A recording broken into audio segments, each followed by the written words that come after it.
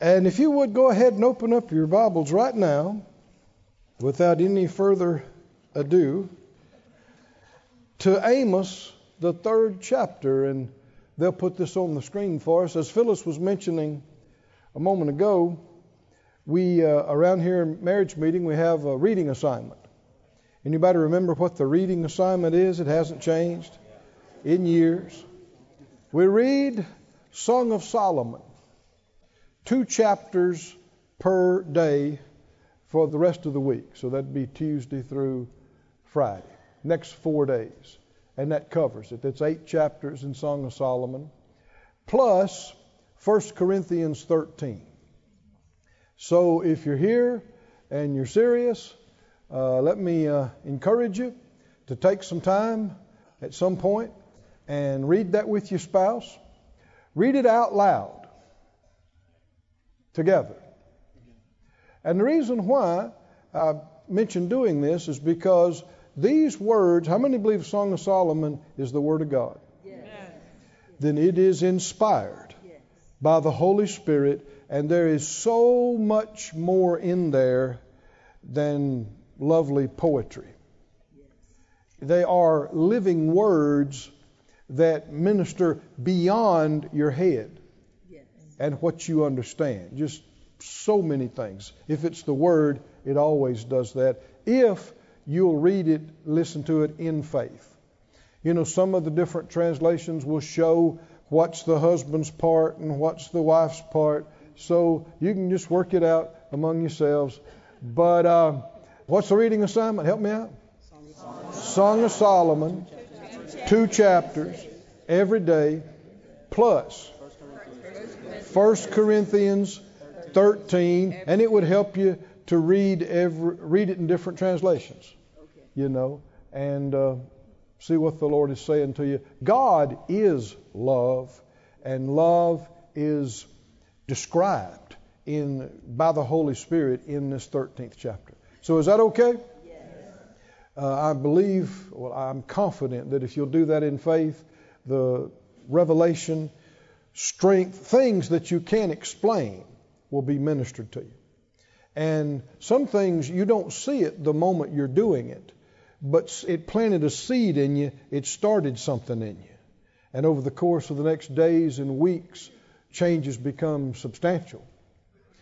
So let's do that. Also, if you've never read Brother Hagin Sr.'s book on marriage, divorce, and remarriage, I highly recommend it. Brother Kenneth E. Hagin Sr. is titled Marriage, Divorce, and Remarriage. Now, we don't have it. We don't carry it. But you can get it at Kenneth Hagin Ministries. You can look on their website. If you've never heard him preach these things or read this, there is tremendous revelation. Answers. There are answers about marriage, about divorce, about remarriage. And so just in our limited time this week, we certainly wouldn't be able to cover all of these things, but let me encourage you to get it and read it. In Amos chapter 3, did you find it? That was 3 people. Amos may be back there where your pages are stuck together, but that's all right. They'll put it on the screen for us. Amos 3:3. You probably heard this before. It says, "Can 2 walk together except they be agreed?" Well, it's a question. What do you suppose the answer to this question is? No. The answer is no. No. And this is quoted a lot of times, and it's quoted in connection with married couples. But I don't know if a fuller meaning has been seen. If you look up this word in other places that it's translated, it has the definition is to fix upon and to meet. To meet. Even like meet for an appointment. To meet. And let me read this to you from some other translations, and you'll see why I mention that. The New Century says, 2 people will not walk together unless they have agreed to do so. The Complete Jewish Bible says it like this. It says, do two people travel together without having so agreed? Can you travel together without agreeing that you're going to travel together? And you'll see more clearly. New Living says this. Can two people walk together without agreeing on the direction? No. Now you really see it, don't you? Can two people walk together without agreeing on the direction, we might say, that they're going? The obvious answer is no. The Message Bible says it like this. Do two people walk hand in hand if they aren't going to the same place? Do two people, it's impossible to walk hand in hand if you're going north and they're going south. If you've made up your mind, I'm going to Tampa. And they said, well, I'm going to Fort Myers. But we're together. No, you're not. You can't be. Because you haven't agreed to go to the same place. That's what this verse is referring to when it says, can two walk together except they be agreed? Unless they've agreed on the direction and the destination, they can't go together. It's a physical impossibility. It's also a spiritual impossibility. Go to 2 Corinthians, the 6th chapter. You'll find this comes up in the New Testament as well, on the topic of agreement. 2 Corinthians 6 and 14. He said, do not unequally yoke yourself together with unbelievers, for what fellowship has righteousness with unrighteousness? What communion has light with darkness? Verse 15. What concord has Christ with Belial? What part has he that believes with an infidel? What agreement? Everybody say agreement. What agreement has the temple of God with idols? And he goes on. Let me read this to you from the Complete Jewish Bible. The Complete Jewish says, verse 14, do not yoke yourselves together in a team with unbelievers. Now the picture there is a yoke. This is very accurate from the Greek, the best I can tell. It's like two oxen being in a yoke together. How many know that for that to work, and for there to be any benefit at all, both of those oxen have to go in the same direction at the same time? And that's the picture he's showing, is that you're in a yoke with somebody, you're connected with them, you're teamed up with them, but he said, don't do that with unbelievers. For how can righteousness and lawlessness be partners? What's the answer? They can't, they won't. What fellowship does light have with darkness? What's the answer? It doesn't. It can't. Keep going. What harmony can there be between the Messiah and Belial? Belial, name for the devil. What's the answer? None. What does a believer have in common with an unbeliever? Now see, there's a fatal flaw in what the world tries to tell you. You know, we're all just, children of the same God. A lot of them, they won't even say that. We're children of the earth or whatever. And if you won't talk about your religion, we could just all get along. Well, it's not true. Your nature is different. You are intrinsically different from an unbeliever. And unless you just scar your conscience and completely backslide, you will not be okay doing things that unbelievers want to do. It's not going to work. What does a believer have in common with an unbeliever? What's the answer? Nothing when it comes to significant things. Right. Sometimes you'll hear people say, well, opposites attract. Not in things that matter. Right. You with me or not? It's okay if you like vanilla and she likes chocolate. Yeah. But if y'all want to go to different churches, not okay. You say, what's wrong with that? Did you read or not? It's not going to work. People are trying to make it work unsuccessfully. Phyllis and I have been in the ministry now long enough to see some of these things come and go. And I'm telling you, it doesn't work. You cannot walk together unless you have agreed we're going the same direction to the same destination. Yes, Lord. Yes. Y'all with me, friends? Yes. It's a physical, spiritual impossibility to walk hand in hand if you're trying to live two different lives, have two different faiths. Impossible to have a real relationship like you should have. I mean, if neither one of you really believe anything, you just mentally ascribe, well, both of you's unbelievers. Are y'all with me, friends? But if you really believe something, you can't go hand in hand with somebody that totally believes something opposite. So in things that matter, it's not true that opposites attract. Not in significant things. Keep reading verse 16. What agreement can there be between the temple of God and idols? None. For we are the temple of the living God. Come on, somebody say, we are. We are. The temple of the living God. As God has said, I will house myself in them. I will walk among you. I will be their God, and they will be my people. Somebody say, thank you, Lord. Thank you, Lord. Thank you, Lord. Praise God.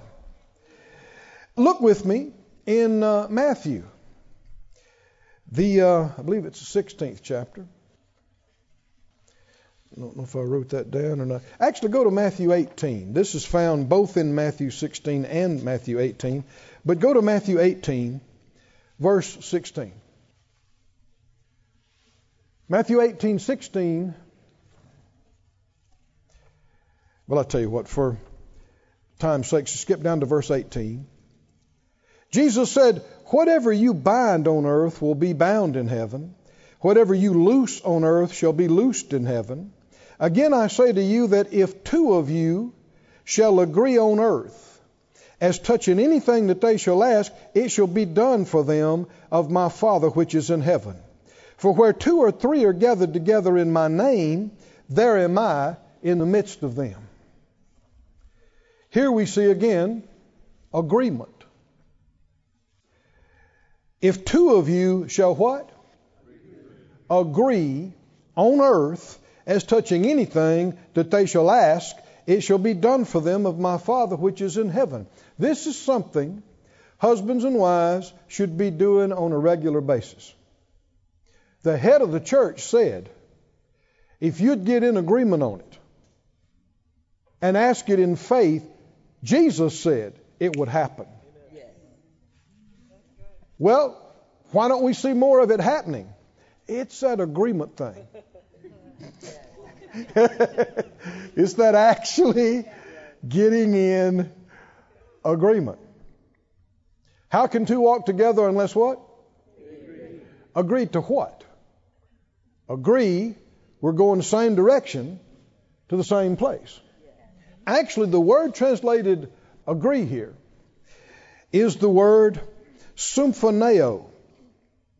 Have you ever heard a word that sounded like that before? It's from the word symphonos.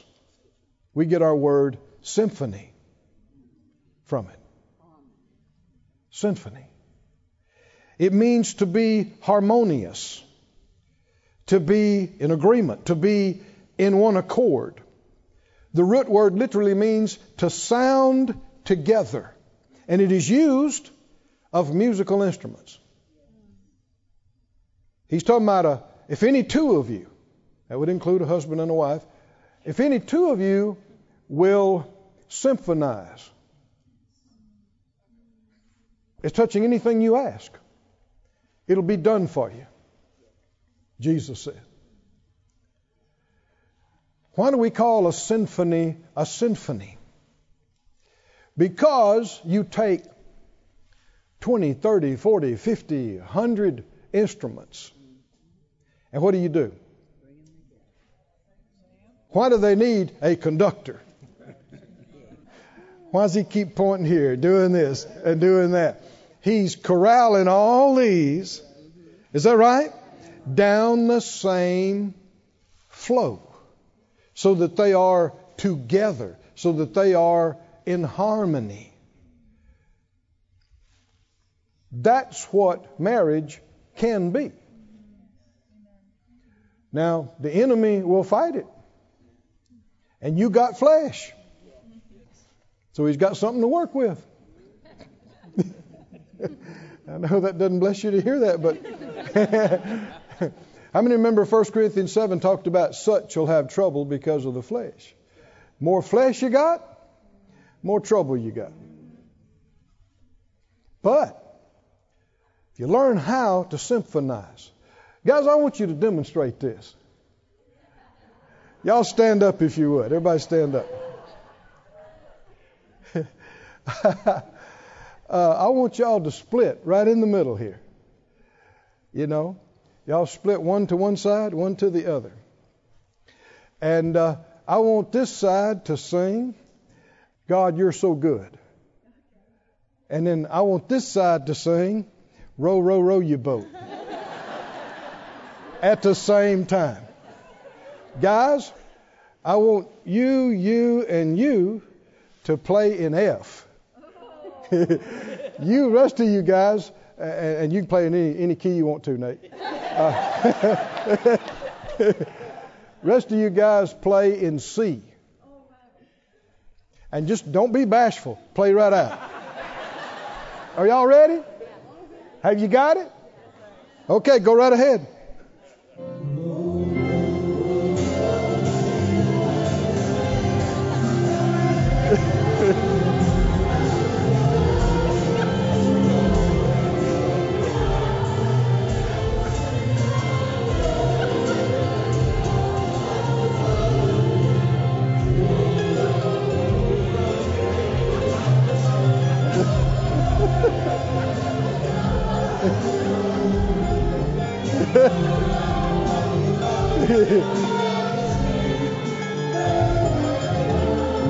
Okay, all right.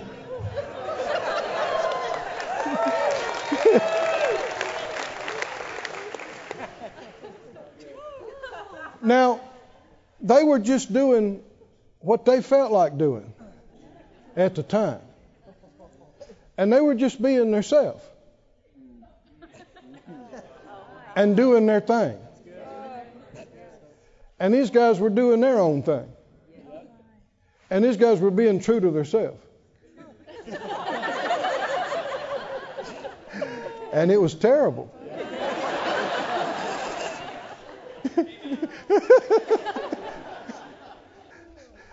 And that is a graphic example, sadly, of many marriages. Because people are playing in their own key, singing their own song. Somebody said, well, I got to be me, and I got to stay, true to my truths. You're messed up. You're not thinking right at all. If you're a believer. Now, if you're an unbeliever, you do whatever you want to. And you're not even saved. But if you're a believer, you're not supposed to do your own thing. None of us are. Parents of serious Christians, talking about young people, teenagers, shouldn't even tell their children that they can be anything they want to be when they grow up. Because it's not true. I said, what do you mean? If Jesus is your Lord, you are not your own Lord. You are not supposed to just decide what you want to be and do. That's already been decided for you. God already had a plan for you. It's for you to find that plan and pursue it with all your heart. And that is the foundation of a successful godly marriage. Same thing. We got to get in the same key. We got to sing the same song. Is that right? Thanks, guys. Y'all can be seated. We've got to get on the same page. How can two walk together if they hadn't even agreed to sing the same song? He's doing his thing. She's doing her thing. I mean, we've had people try to convince us that they can live on opposite coasts. He's on the East Coast, she's on the West Coast. And they're married. He's got a profession, she's got a profession. They see each other, every 2 or 3 months maybe. If you have to go to serve your country, if you have to go on a mission work or something, and the Lord told you to do it, He'll sustain you. Yes. He'll help you. But to just volitionally say you're going to live 2 separate lives, it's not going to work. And you have exposed yourself to undue temptation. And a lot of times neither one of these guys is going to church anywhere. Y'all okay or not? Yes. Well, we can play church, or we can do what we need to do to have what God intends for us to have, and have marriages that can withstand the onslaught of this dark world. Too many times, people just come and they try to say nice things about marriage, but you know the truth. Marriages have been failing on a massive scale. And if you know the truth, you understand why. It shouldn't be a mystery to you why it didn't work. You got Christians trying to live by slogans they heard in the world. Marriage, they say, it's a lot of give and take. Where's that scripture? And who gives? And who takes? And when? And, marriage is a 50-50 proposition. Where's that scripture? And who's keeping track? If it has messed around and got to 75-25, who's keeping track? And how are we going to get it fixed? Not true. Marriage is not a 50-50 proposition. Marriage is a 100-100 proposition, and I'm not talking about to each other. Go with me to Luke 14. These things are serious. We should get serious about them and not play church while people's marriages are destroyed. There's a lot of people who don't want to hear what we're talking about tonight. They won't accept it, and we can't help that. There's a lot of people who will never acknowledge that God even exists or that Jesus is Lord. We can't help that. We can have victory in our own lives, and we can be a light in a dark world. And there will be some people who will get tired of the failure and the agony and want to come find out how we're avoiding it. Why our life is different. Not to say we hadn't made any mistakes or would never make a mistake, but if your foundation is firm, hallelujah, then you will withstand, like Jesus described, the storms. Hallelujah. Now I need to go further. What kind of marriage will be a successful marriage? Many people would say it's built on God. And that is not correct. Say what? God never changes. And God never fails. So if it was really built on God, it would not fail. And yet how many marriages have people said when they started out, our marriage is built on God. And yet they failed in the first year or 2 years. No, it's not just built on God. And do you remember the passage where Jesus talked about building your house on the rock versus building it on the sand? What is the rock? No. What's the rock? Doing the word. Doing the word. Doing. Do you remember it now? If you are a doer of what I say.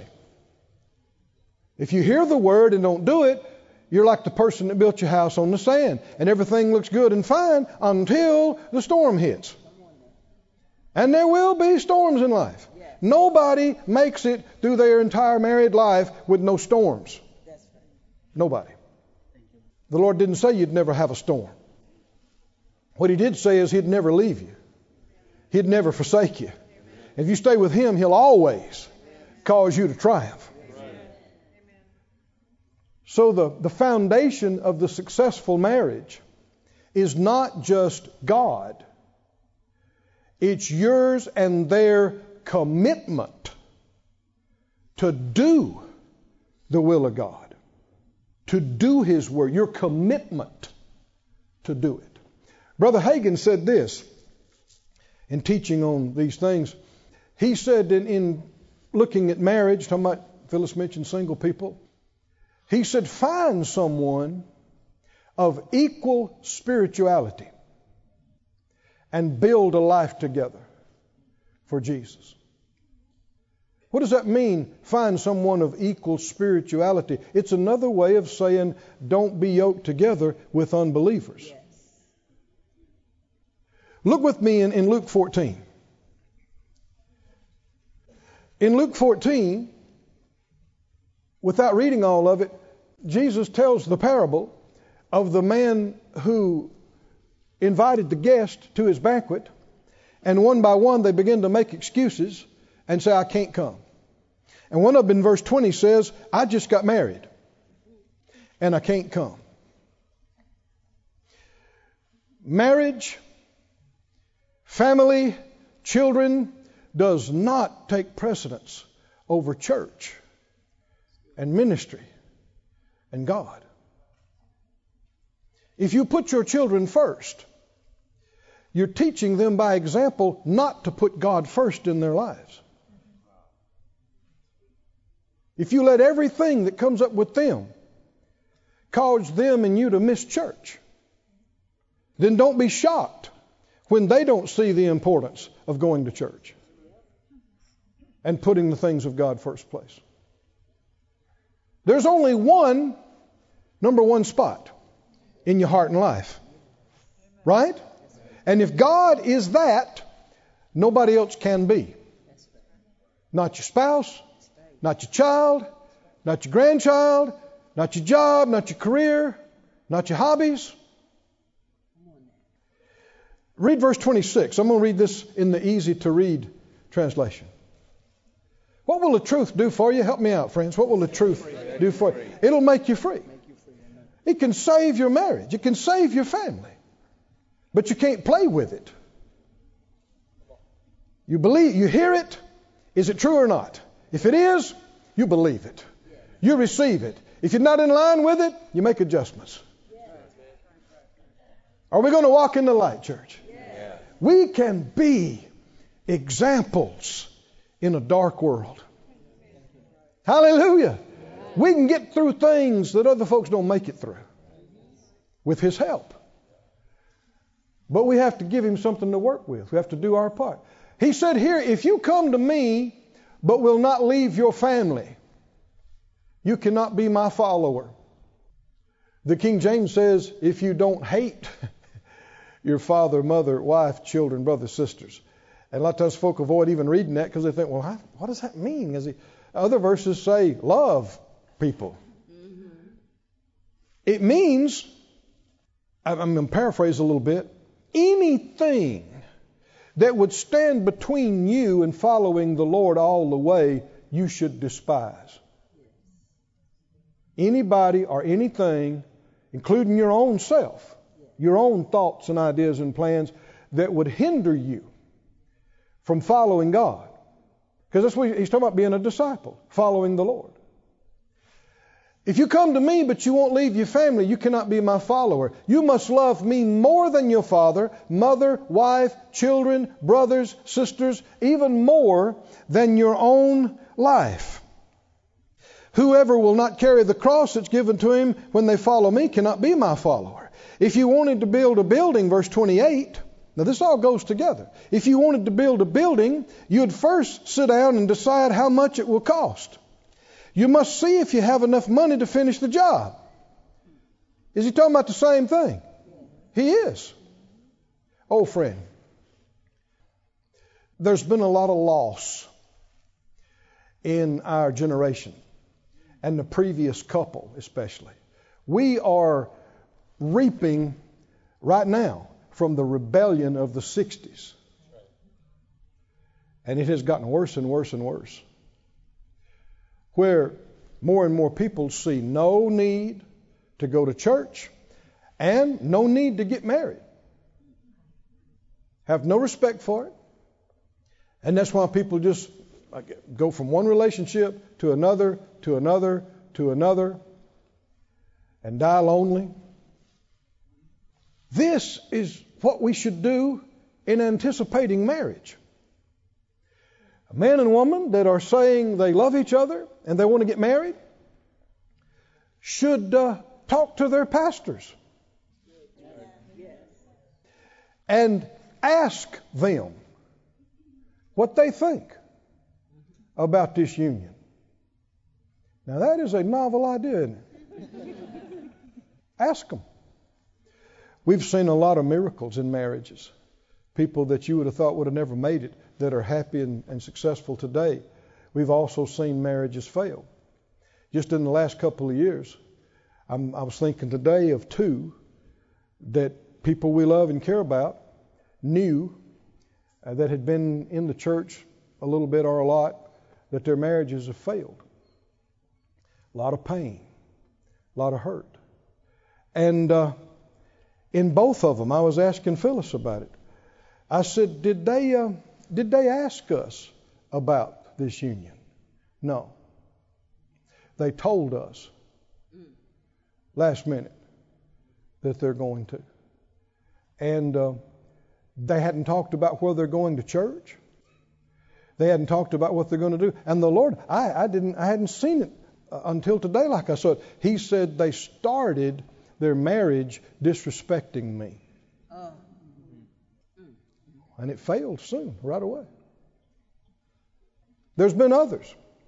We talked about one today. They came and they asked us. And our associates, stand up some of you guys. Rod and Carrie, Dave, Kim, stand up. Who else? Tom and Amy.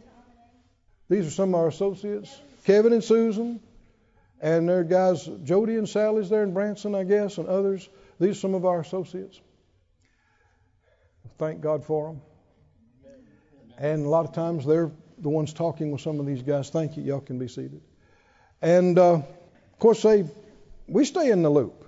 Even if I'm halfway across the country or another country. A lot of times, we got internet, And or I'm talking to Phyllis, and she'll bring something up to me. And I don't need to personally answer everything, but I'm usually in the loop. And Phyllis is even more so than me on some of these things.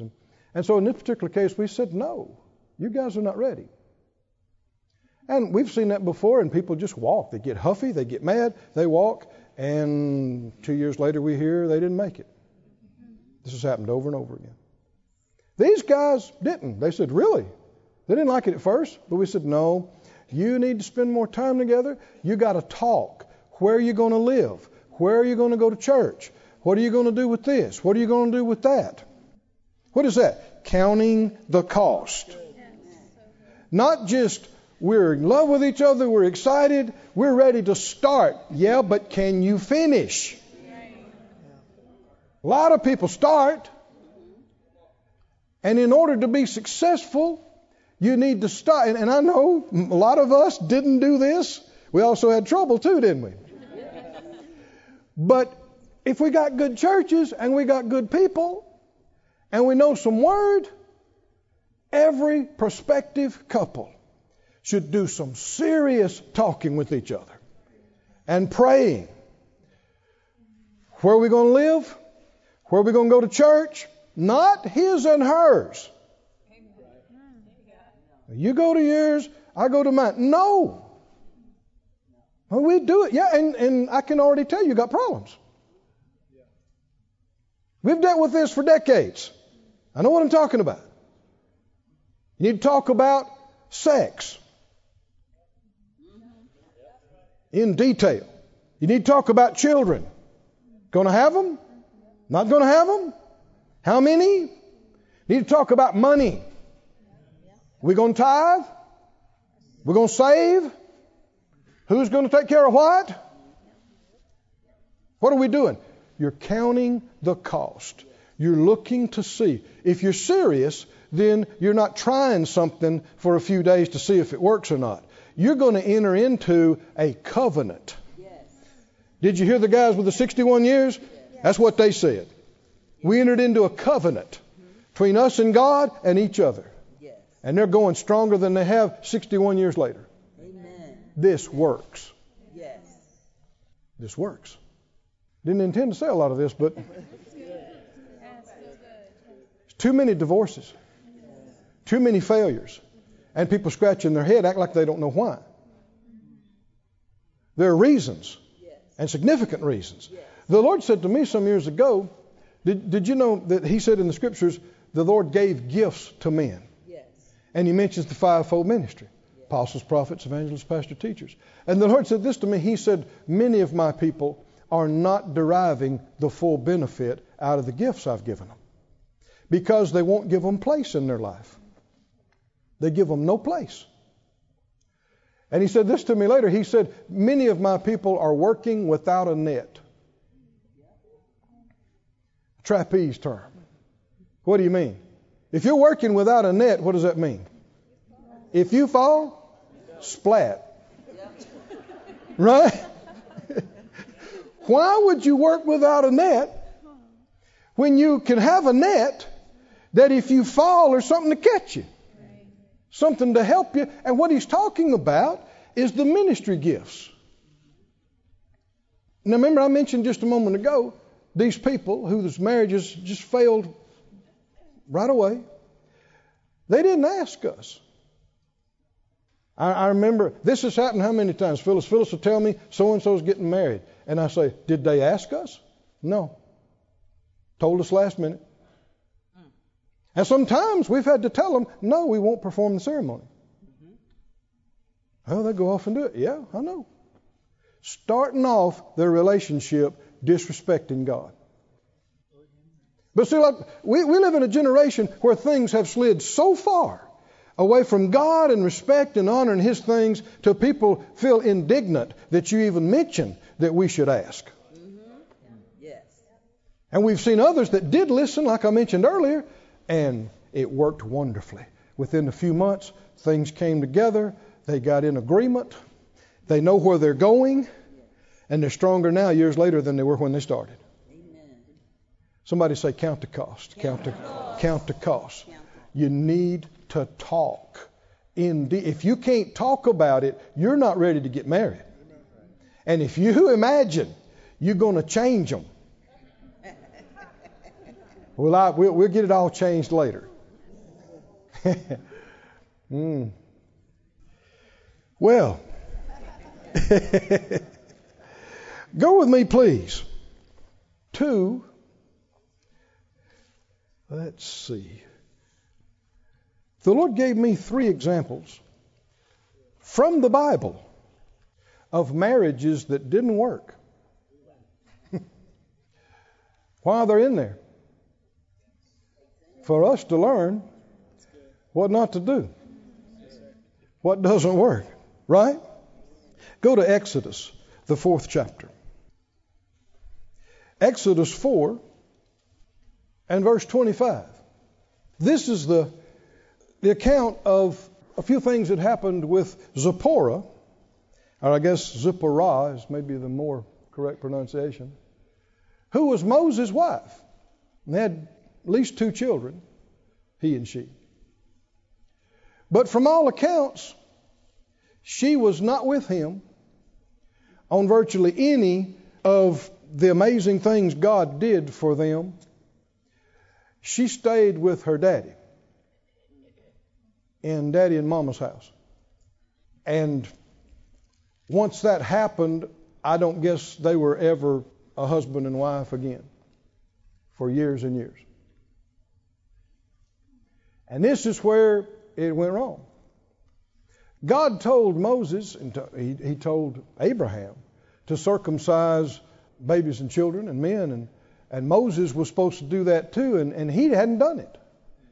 And he got in trouble with God over it. Well, why would that have been? We can see now, Zipporah didn't want to circumcise the children. She didn't grow up as a Hebrew.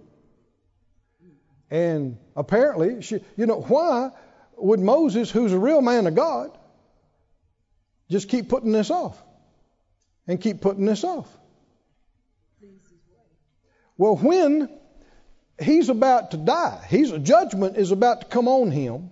At the last second, Zipporah took a sharp stone and cut the foreskin off her son and threw it at Moses' feet and said, "You are a bloody husband to me." And this, in essence, was the end of their marriage.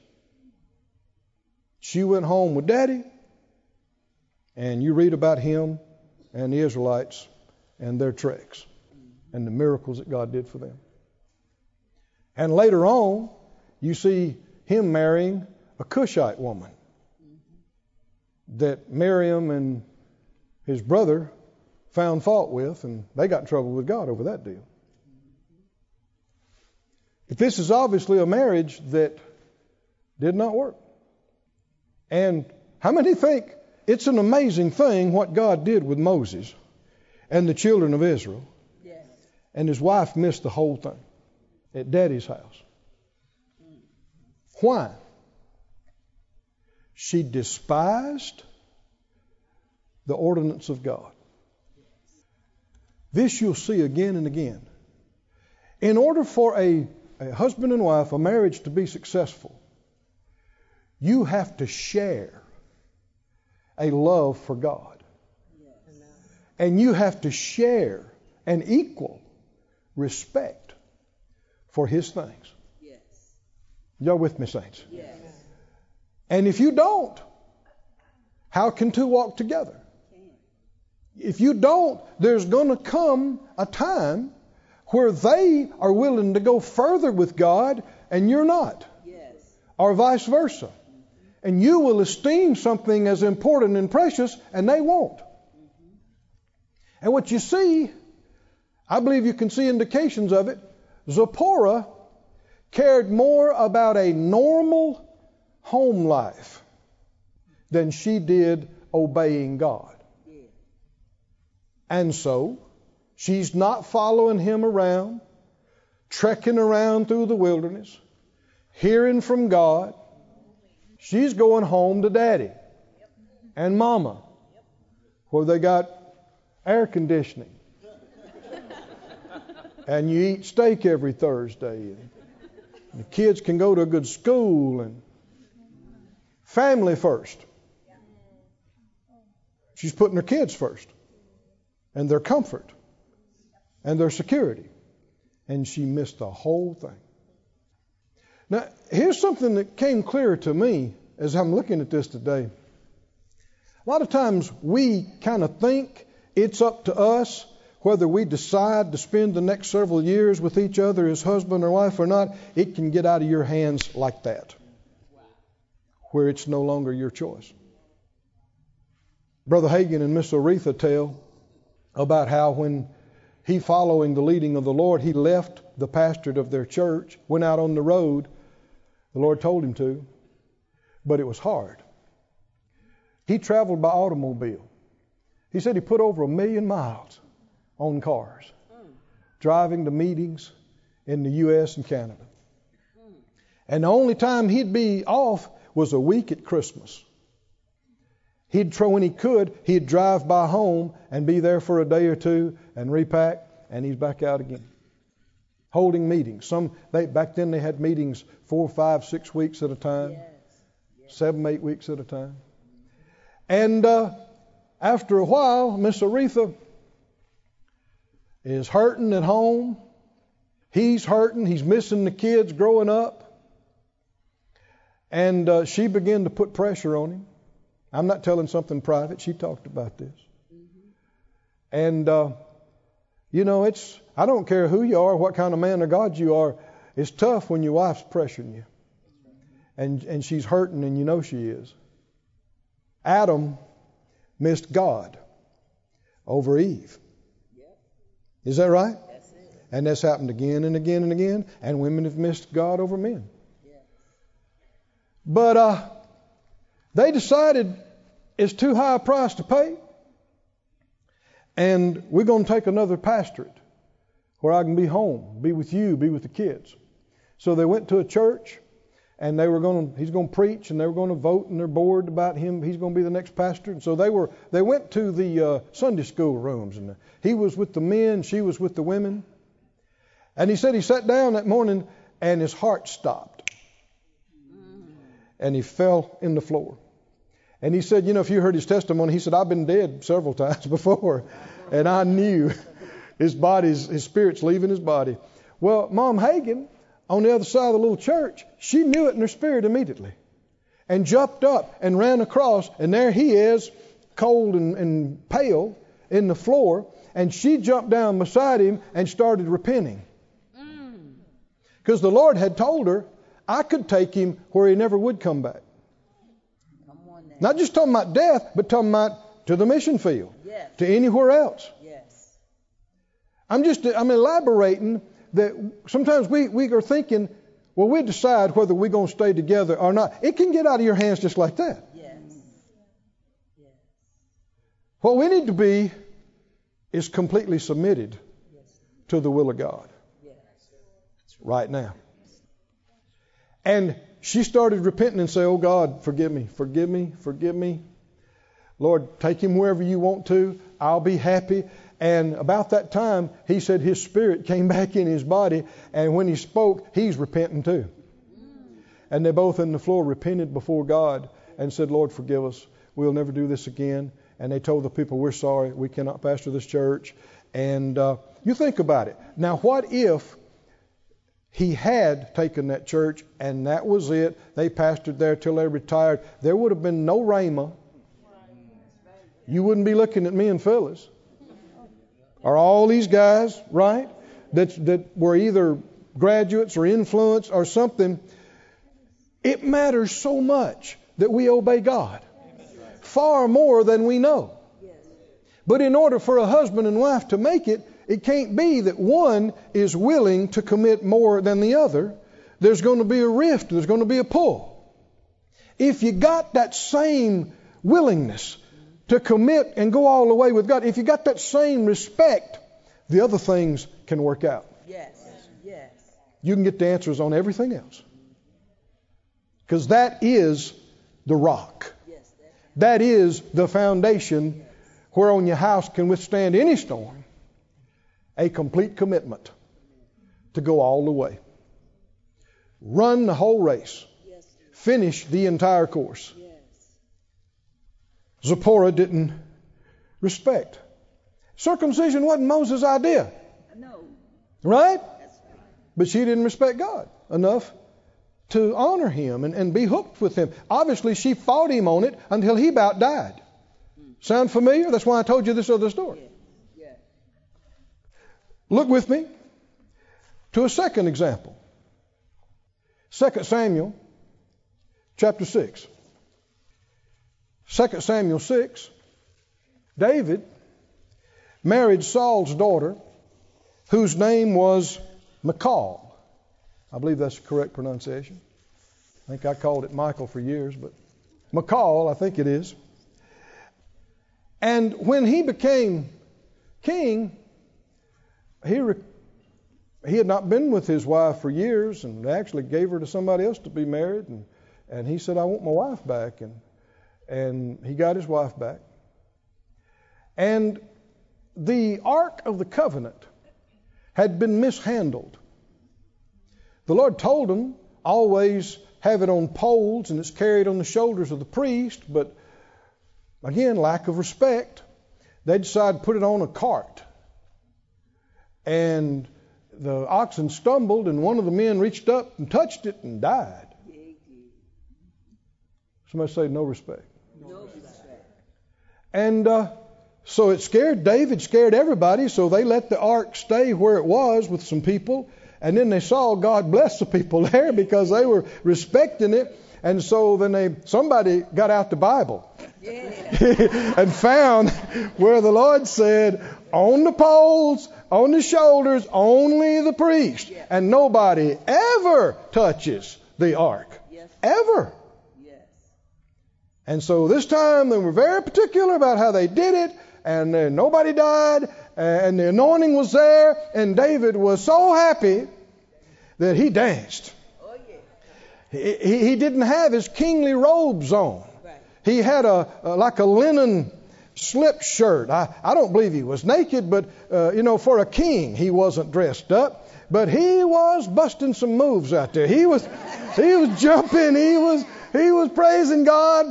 And his wife saw him coming and dancing, and she despised him. In 2 Samuel 6:16, as the ark of the Lord came into the city of David, Michal, Saul's daughter, looked through a window. Let me just stop right here. Why isn't she down there with him? Celebrating. If he thinks this is the most important thing going on today, he's a king, he's a prophet. What's she doing in the house? Looking through the window. She got something more important going on than the ark returning. Do you see significant problems here? Phyllis and I, years ago, we actually had a woman tell us we were there speaking at their church, and she never came. The pastor's wife. And so we saw her one time after a service. We ate together, and something came up. We didn't push her about it. She said, well, God told him to pastor, not me. That's ridiculous. That's ignorant. And all she's doing is completely missing out on all the rewards she should be gaining.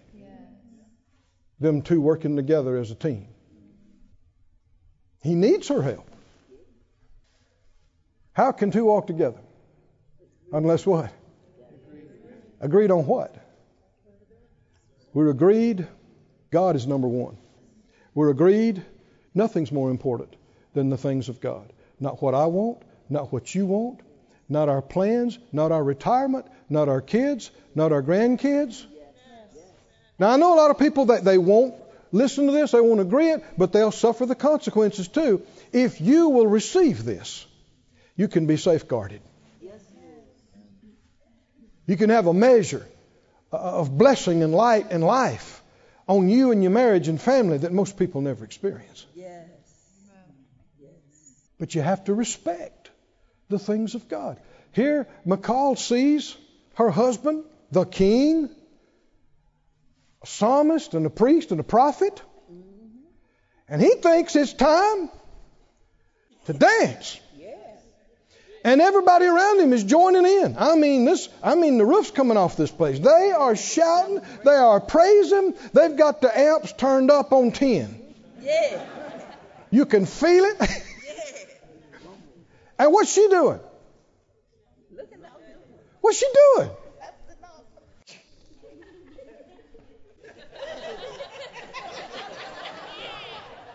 Bitter, mad, upset. Look at him. Look at him. That just disgusts me. What's going on here? I think you can see Zipporah, she cared more about a normal family life, normal home life, and forfeited being a big part of the plan of God. She got it. She got her little comfort zone at Mom and Daddy's house. Had no idea what she lost, what she forfeited. Her name ought to have been right in there. Exodus. Is that right? Every other chapter. We should read Moses and Zipporah. There she was. Moses and Zipporah. And here, though, Michal is a different deal. She said she despised him in her heart. In verse 20, when David returned to bless his household, he's elated. Last time they tried to move the ark, people died. It was a bad day. Today, we moved the ark. Nobody died. Everybody was happy. It's wonderful. The ark is back. I mean, the Philistines had it for a while. Can you imagine? The ark is back. The ark is back. Everybody's happy. Trumpets are blowing. People are shouting. Except Michal. And he comes back not to find fault, to bless his household. Even though she's not out there with them celebrating and feasting, he brought her back a big steak. And brought her back some fresh bread and brought her back. Even though she's up in there pouting and carrying on. And when he comes in, she says, listen, sarcasm. How glorious was the king of Israel today? Don't use sarcasm. It's ugly. It's insincere. It's dishonest. It can be acidic, bitter. The Bible tells us to be kind. Right? Say what you mean. Mean what you say. Don't cover animosity with pseudo-sweet words. How glorious was the king of Israel today. Uncovered yourself in the eyes of the handmaids of your servants, as one of the vain fellows shamelessly uncovers himself. She's trying to shame him. And actually the enemy through her is trying to shame him, but he won't have it. People can only shame you if you'll receive it. People can only belittle you if you'll receive it. You don't have to receive it. He said, it was before the Lord who chose me before your daddy and all the rest of your bunch and appointed me. I'm the king. Did you forget that? Appointed me ruler over all the people, and therefore I will play before the Lord. In fact, I'm going to get more vile than this. You ain't seen dancing and me jumping. And I'll be base in my own sight. And of the maidens you're talking about, they'll respect me. They'll have me in honor. And Michal, the daughter of Saul, had no child until the day of her death. Why say that? Why say it right here? She's not blessed. David is in the line of the Christ. And Michal is not part of it. Now that's a big deal. Is that a big deal or is that a big deal? Why? She thinks she's just got a problem with her husband. But she's despising the Lord. She's despising the things of Him. Why isn't she happy that the ark is back? Why isn't she out there with everybody else? And you see, different from this wanting a normal home life, she cared about appearances. Oh, are you listening? She cared about appearances. She cared about how he was dressed and how he's carrying himself. And that he must not demean himself like a common person. Got to remember, she's Saul's baby girl. Youngest daughter, grew up as the king's baby girl. And apparently she thinks she's above all this. You got to have the right protocol. You got to come in with the right pomp and circumstance. And you got to have the right designer labels. And she missed some things, some precious things she could have had with David, she could have had in the plan of God. Do you love the plan of God more than you love comfort? That was weak. More than you love security. More than you love a safe, comfortable routine. If you don't, sure don't marry somebody that was willing to go all the way. Because it's going to cost nothing but trouble. Right? Do you love the Lord? Do you love His things and His plans more than designer clothes, labels, more than the best house or the best car? Well, the Lord wants to bless you. He does. But He does not want you loving things more than you love Him. He does not want you missing the will of God over a house.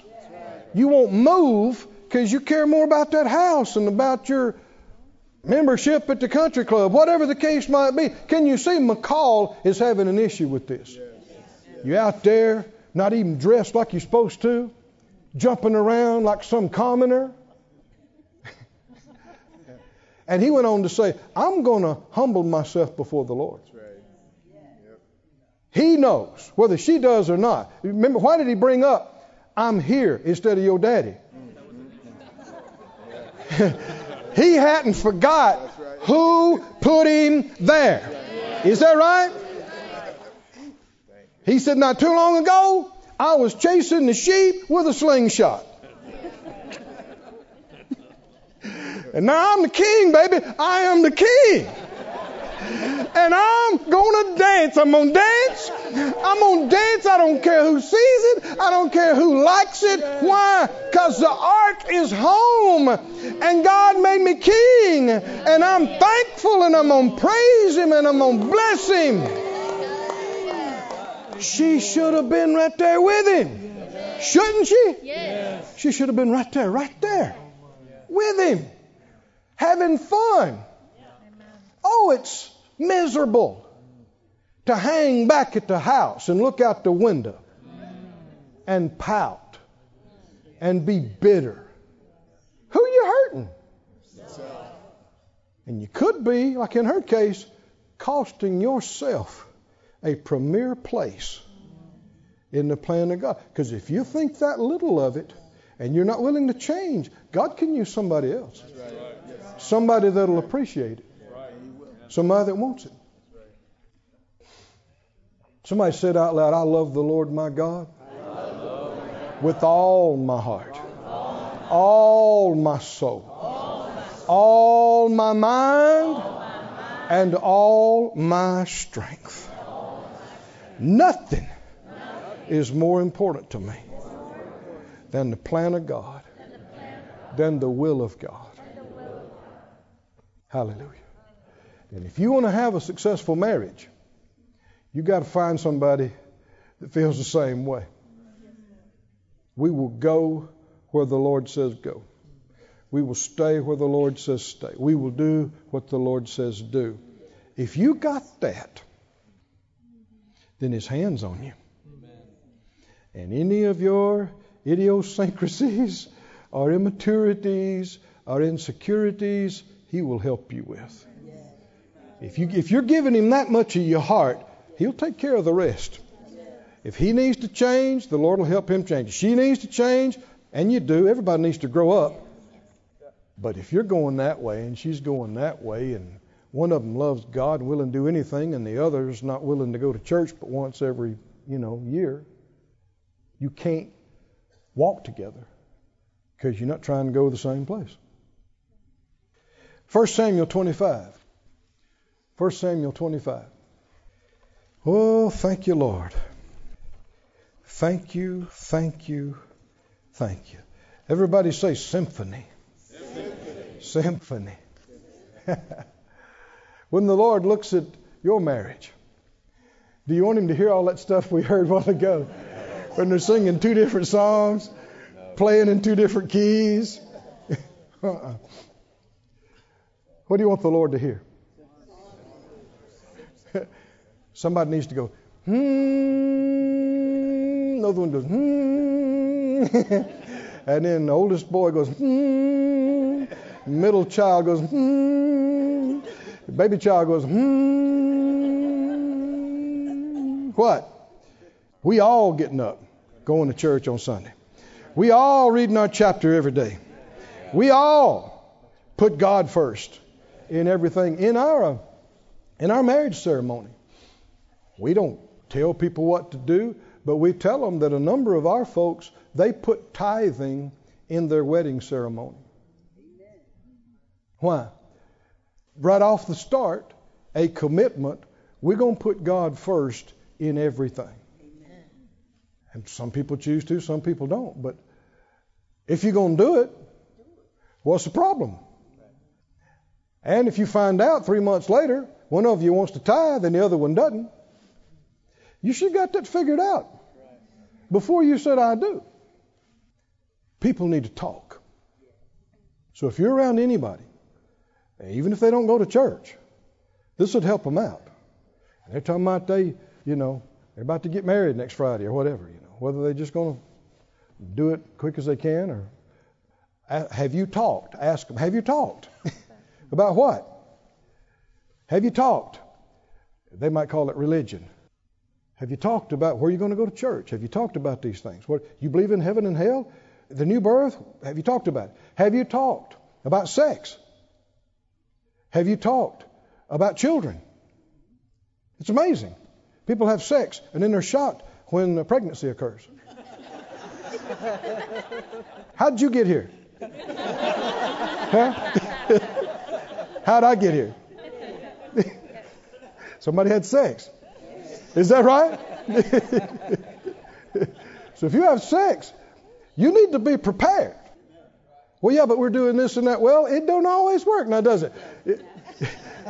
You need to be prepared to rear a child with somebody, which is why you don't need to be having sex until you got covenant. Now, I know a lot of people don't like that. They won't listen to it, but it's still what's right. That way, even if it is a relative surprise, the child's coming into something that's going to help them to be what they should be. They're going to get loved, they're going to get help, not hated, not destroyed, but received, loved, blessed. Thank you, Lord. In 1 Samuel 25 is the story of Nabal and Abigail and David. David's on the run.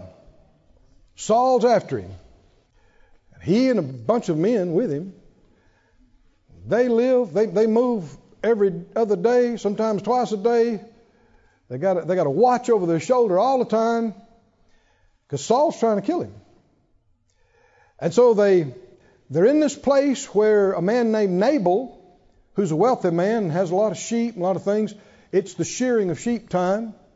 And a lot of times they slaughtered sheep and it was a time of a lot of food and a lot of these things. And so in those days, if there was a band of soldiers about, they just came and took what they wanted. A lot of times killed the people too. Of course, David and his men are not that way. He sends a representation. Says, I noticed that you're having a sheep feast here. Do you have any extra for us? And you got to remember that he's tired of running. And this is getting old. And they are not just going and taking things. And Nabal pipes up. Verse 10, 1 Samuel 25:10. He says, who's David? Who's the son of Jesse? Everybody say disrespect. Disrespect. There be many servants nowadays that break away every man from his master. Shall I take my bread, my water, and my flesh that I've killed for my shearers and give it to men? I don't even know where they come from. No. That's a hard no. You go tell him no. And they probably said, you sure you want to tell him that? He said, I said no. I'm not going to take my food. Who's this David? Who's this son of Jesse? Tell me who he was. Come on, help me out. The anointed of God. The next, whether he knows it or not, next king of the country. When they came back and told David, His face got red. This was the wrong day to tell David. They've been running. He's tired. He hadn't done anything to Saul. No. And this man's making his life miserable. Yes. And something just kind of snapped. He said, put your swords on. Now. Man. They jumped up. Everybody got their gear on. And he's headed to Nabal's house. We're going to show him who he's talking to here. He said he didn't know who this David was. Well, let's introduce him. Yeah. Whether Nabal knows it or not, he's in a world of trouble. Yes. He and everything he's got, because these guys, have you read about how these guys can fight? I didn't know that. These guys take giants on, one, and win. Yes. One of these guys fought a lion, hand to hand, and won. David killed a bear and a lion, hand to hand, and then killed God. You talk about MMA guys ain't got nothing on these guys. And they are mad. And they're hungry. He was hungry 3 days ago. He just asked for a little mutton sandwich. And Nabal's got nothing for him. And he went on to tell him, he said, some of Nabal's own employees came and tried to intervene and said, look, all the time we've been out there, they've been there and they hadn't hurt us, and they've been like a wall around us. Yes. Nobody, they've been a wall, they've been protection from the wild animals, yes. They've been protection from robbers, yes. Probably a number of sheep that were not lost. Yes. If he'd have been thinking halfway right, he would have sent them some sheep, and he would have still been ahead of ones they didn't lose. Yes.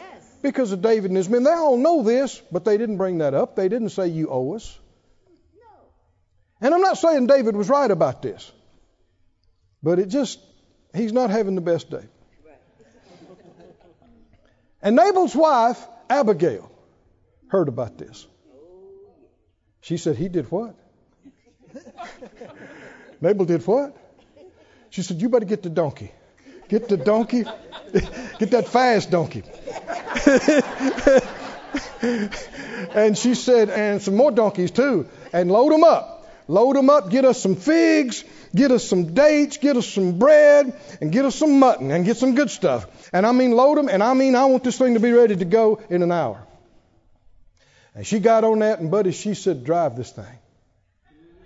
And when she got there, she flew off the donkey. She bowed in front of him. And she apologized. And said, you'll feel bad about this later. If you go kill all of them. And she said, Nabal, his name means fool, and that's what he is. I'm sorry. But he was acting a fool, and I'm sorry. He apologized.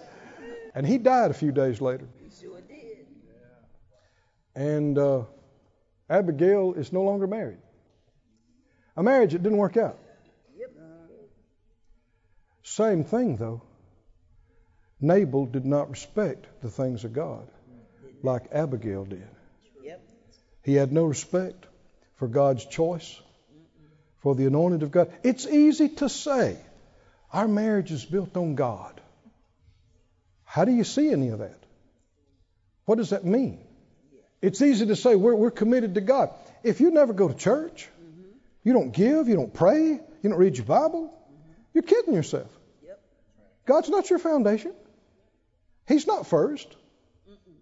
He's an add-on to your life to help you do what you want to do. That's not the way it's supposed to work. No. What did Brother Hagin say? Thinking about getting married?